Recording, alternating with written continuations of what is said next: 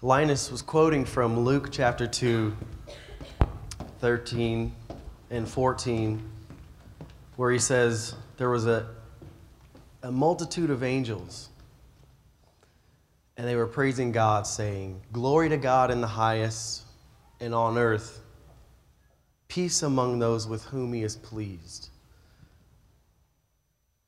And the Amplified says, "Glory to God in the highest heaven, and on earth peace among men with whom he is well pleased, men of good will, men of his favor." And this is the song the angels sang because the promised child, the Savior of Israel, and the whole world had finally been born. And Isaiah also prophesied about this, and this is our main text today.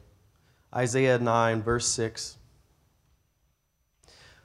"For to us a child is born, to us a son is given, and the government shall be upon his shoulder, and his name shall be called Wonderful Counselor, Mighty God, Everlasting Father, Prince of Peace. Of the increase of his government and of peace there will be no end, on the throne of David and over his kingdom, to establish it and to uphold it with justice and with righteousness from this time forth and forevermore. The zeal of the Lord of hosts will do this." The title of the message today is Christ, the Prince of Peace. He is the Prince of Peace. And I think one thing that helps us understand what the character of the Prince of Peace is like is to know those names that Isaiah just lifted. He is the Wonderful Counselor. And I liken that to he is our amazing advisor. He knows exactly which route you should take and the next best step along the way that will bring the peace of God into your life. He is the mighty God. He is the superior power in all the universe. There is none like him. Nothing is greater. And as we sang, there's no one like our God. He is the everlasting Father, the loving parent who never leaves and never fails. God is always there for us. God is always there for you. He is the Prince of Peace. This child is the one who rules with the power and the authority to expel the oppression of darkness, chaos, and fear. And maybe you remember the foreshadow of Jesus that we learned about in Hebrews chapter 7, how the person Melchizedek's name means King of Righteousness, and he was the King of Peace. This baby, Jesus, was the fulfillment of everything Melchizedek foreshadowed by God's divine plan. We also learned in Hebrews 3 and 4 that God offers his rest to those who would hear and respond to his voice and his leading. And to be clear, God's rest is all about God's peace. So, Jesus is the amazing advisor, the superior power, the loving parent who never leaves or fails. He is the one who rules with power and authority to expel the oppression of darkness, chaos, and fear. So then, won't you seek his help? Won't you go to him and him alone at all times, with and for everything? Won't you trust his love and his desire to share his rest with you? The will of God is peace, to expel the oppression of darkness, chaos, and fear from your life and from the world. Verse 6 says, the government shall be upon his shoulder, right? We just read that. It means the responsibility and the ability to do all this and bring all this change is his and his alone. He will do it, he will uphold it, and he'll do it with one shoulder. And I just think about holding a weight, holding something and doing it with one shoulder. But all of this he's able to uphold with one shoulder. It says the government shall be upon his shoulder. He is the mighty God, the superior power. And I love how verse 2 through 5 explains it. So Isaiah 9, 2 through 5. The people who walked in darkness have seen a great light, and those who dwelt in the land of deep darkness, on them has light shone. You, Okay. Verse 3, you, talking about this Prince of Peace, have multiplied the nation. You have increased its joy. They rejoice before you as with joy at the harvest, as they are glad when they divide the spoil. For the yoke of his burden and the staff for his shoulder, the rod of his oppressor, the oppressor's the enemy, you have broken as on the day of Midian. For every boot of the tramping warrior in battle, tumult, and every garment rolled in blood will be burned as fuel for the fire. These verses tell us that he has the power and the authority to, number one, expel the darkness. Number two, make his people prosper and increase in joy. Number three, remove the controlling burden of the enemy with little effort. And number four, bring an end to the sound of the marching army and their bloodshed. He expels all turmoil in the lives of his people.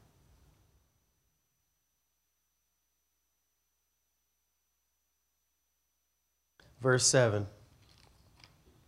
Of the increase of his government and of peace there will be no end on the throne of David and over his kingdom, to establish it and to uphold it with justice and with righteousness from this time forth and forevermore.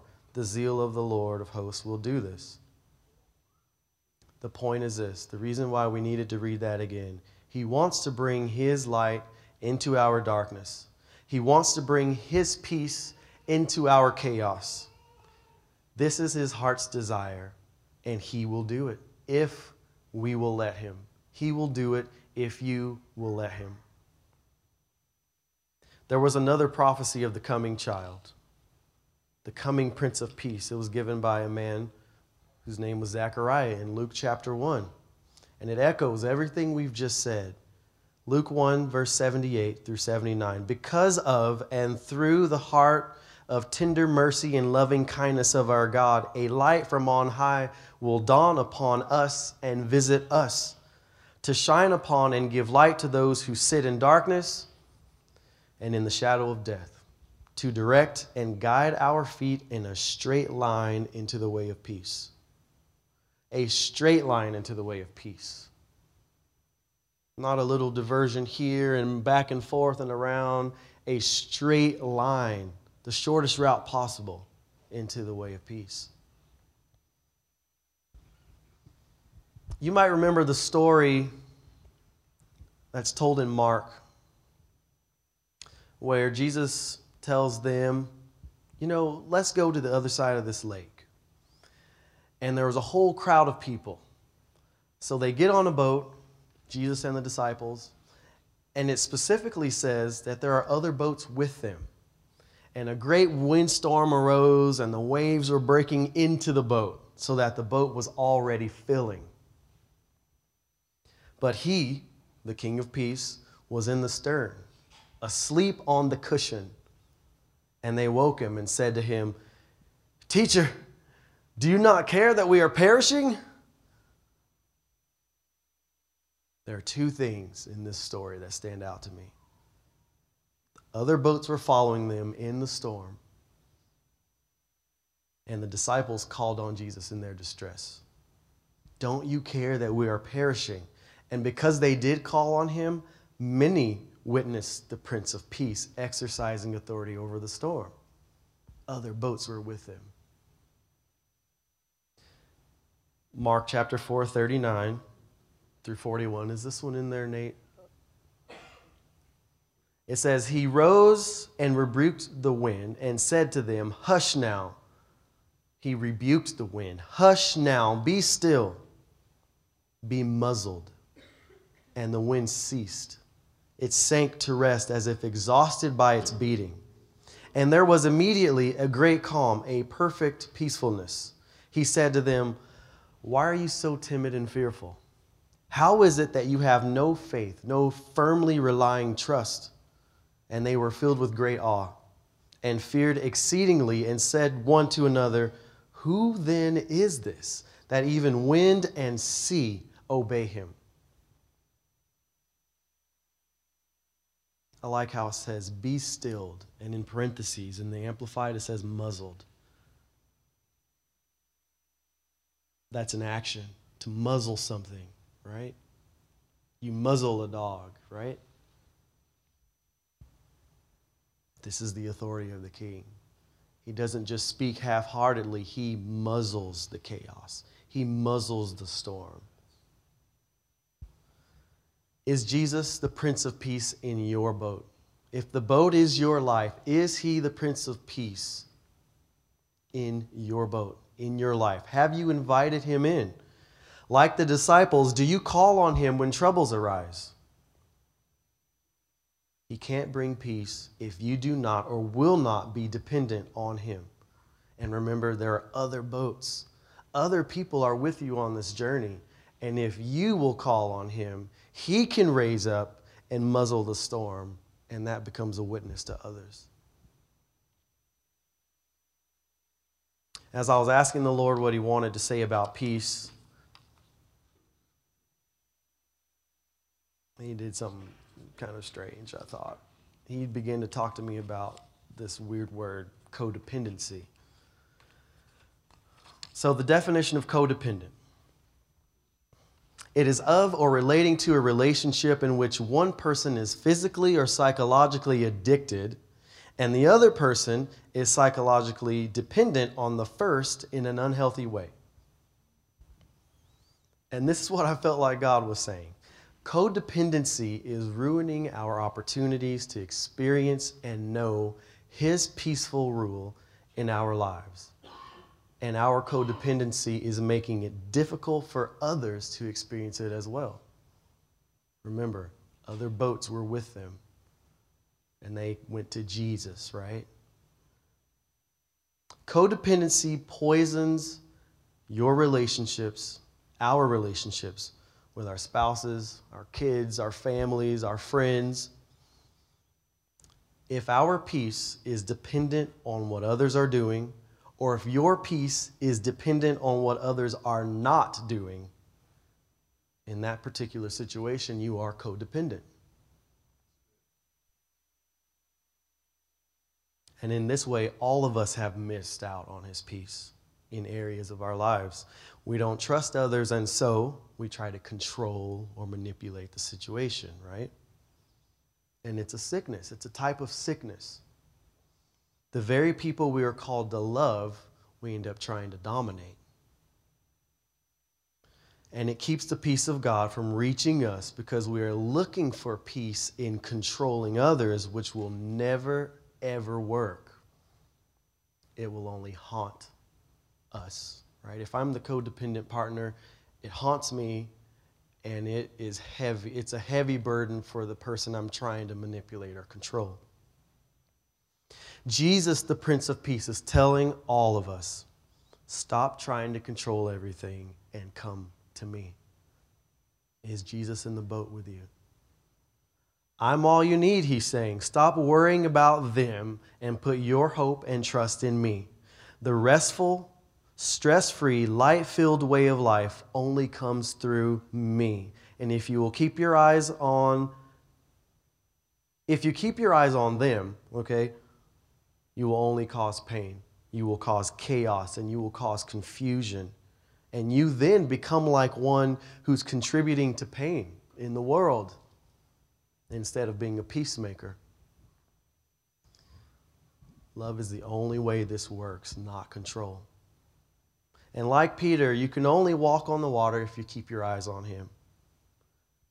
And you sink if you start watching the wind and the waves, right? We just sang, when oceans rise, right? We have to play.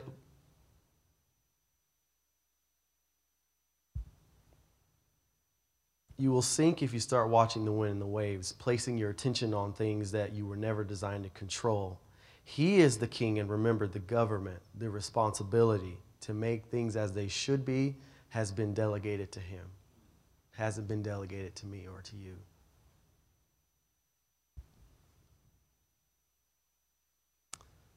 If I can call the worship team back up. Jesus said in John 14:27, "Peace I leave with you. My own peace I now give and bequeath to you." This is as it reads in the Amplified. Not as the world gives do I give to you.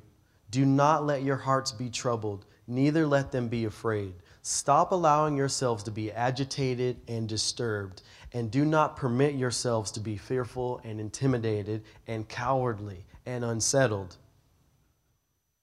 Similarly, in John 16:33, he said, I have told you these things so that in me you may have perfect peace and confidence. In the world you will have tribulation and trials and distress and frustration, but be of good cheer. Take courage, be confident, be certain, undaunted, for I have overcome the world. I have deprived it of power to harm you and have conquered it for you. Isaiah 26:3. Just more promises from the Prince of Peace, okay? And Isaiah even prophesied knowing what was coming. You will guard him and keep him in perfect and constant peace, whose mind, both its inclination and its character, is stayed on you, because he commits himself to you, leans on you, and hopes confidently in you. Is Jesus in your boat? And do you call on him? Is your focus on him? Matthew 5:9, Jesus said, blessed, enjoying enviable happiness, spiritually prosperous with life, joy, and satisfaction in God's favor and salvation, regardless of their outer conditions, are the makers and maintainers of peace, for they shall be called the sons of God.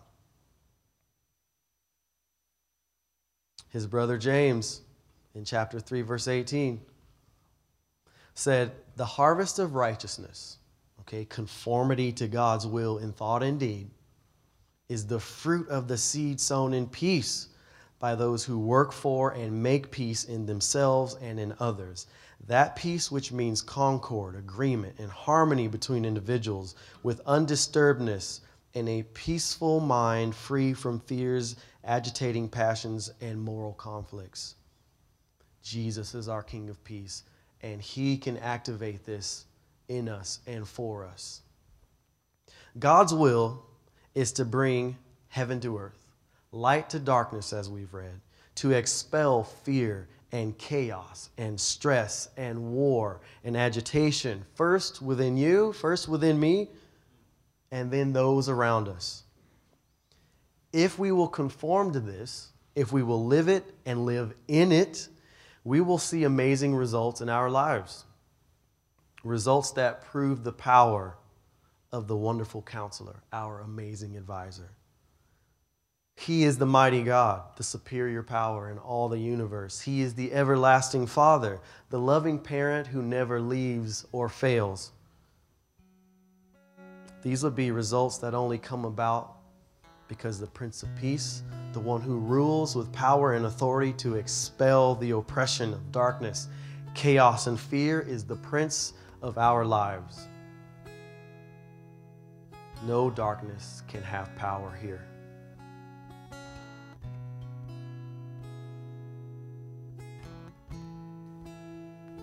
Can we sing "Oh Come Let Us Adore Him," Jose? I'm going to pray, and and the team are just going to sing a verse or two of "Oh Come Let Us Adore Him." I'm going to pray a very simple prayer. It's from 2 Peter chapter 1, verse 2. And it just says, may God's grace, God's favor and peace, which is perfect well-being, all necessary good, all spiritual prosperity and freedom from fears and agitating passions and moral conflicts, may that grace and that peace be multiplied to you in the full, personal, precise, and correct knowledge of God and of our Lord Jesus. Thank you, Jesus, that you are the Prince of Peace, and we can count on you. We don't have to do it alone. We invite you into the boats of our lives. In Jesus' name.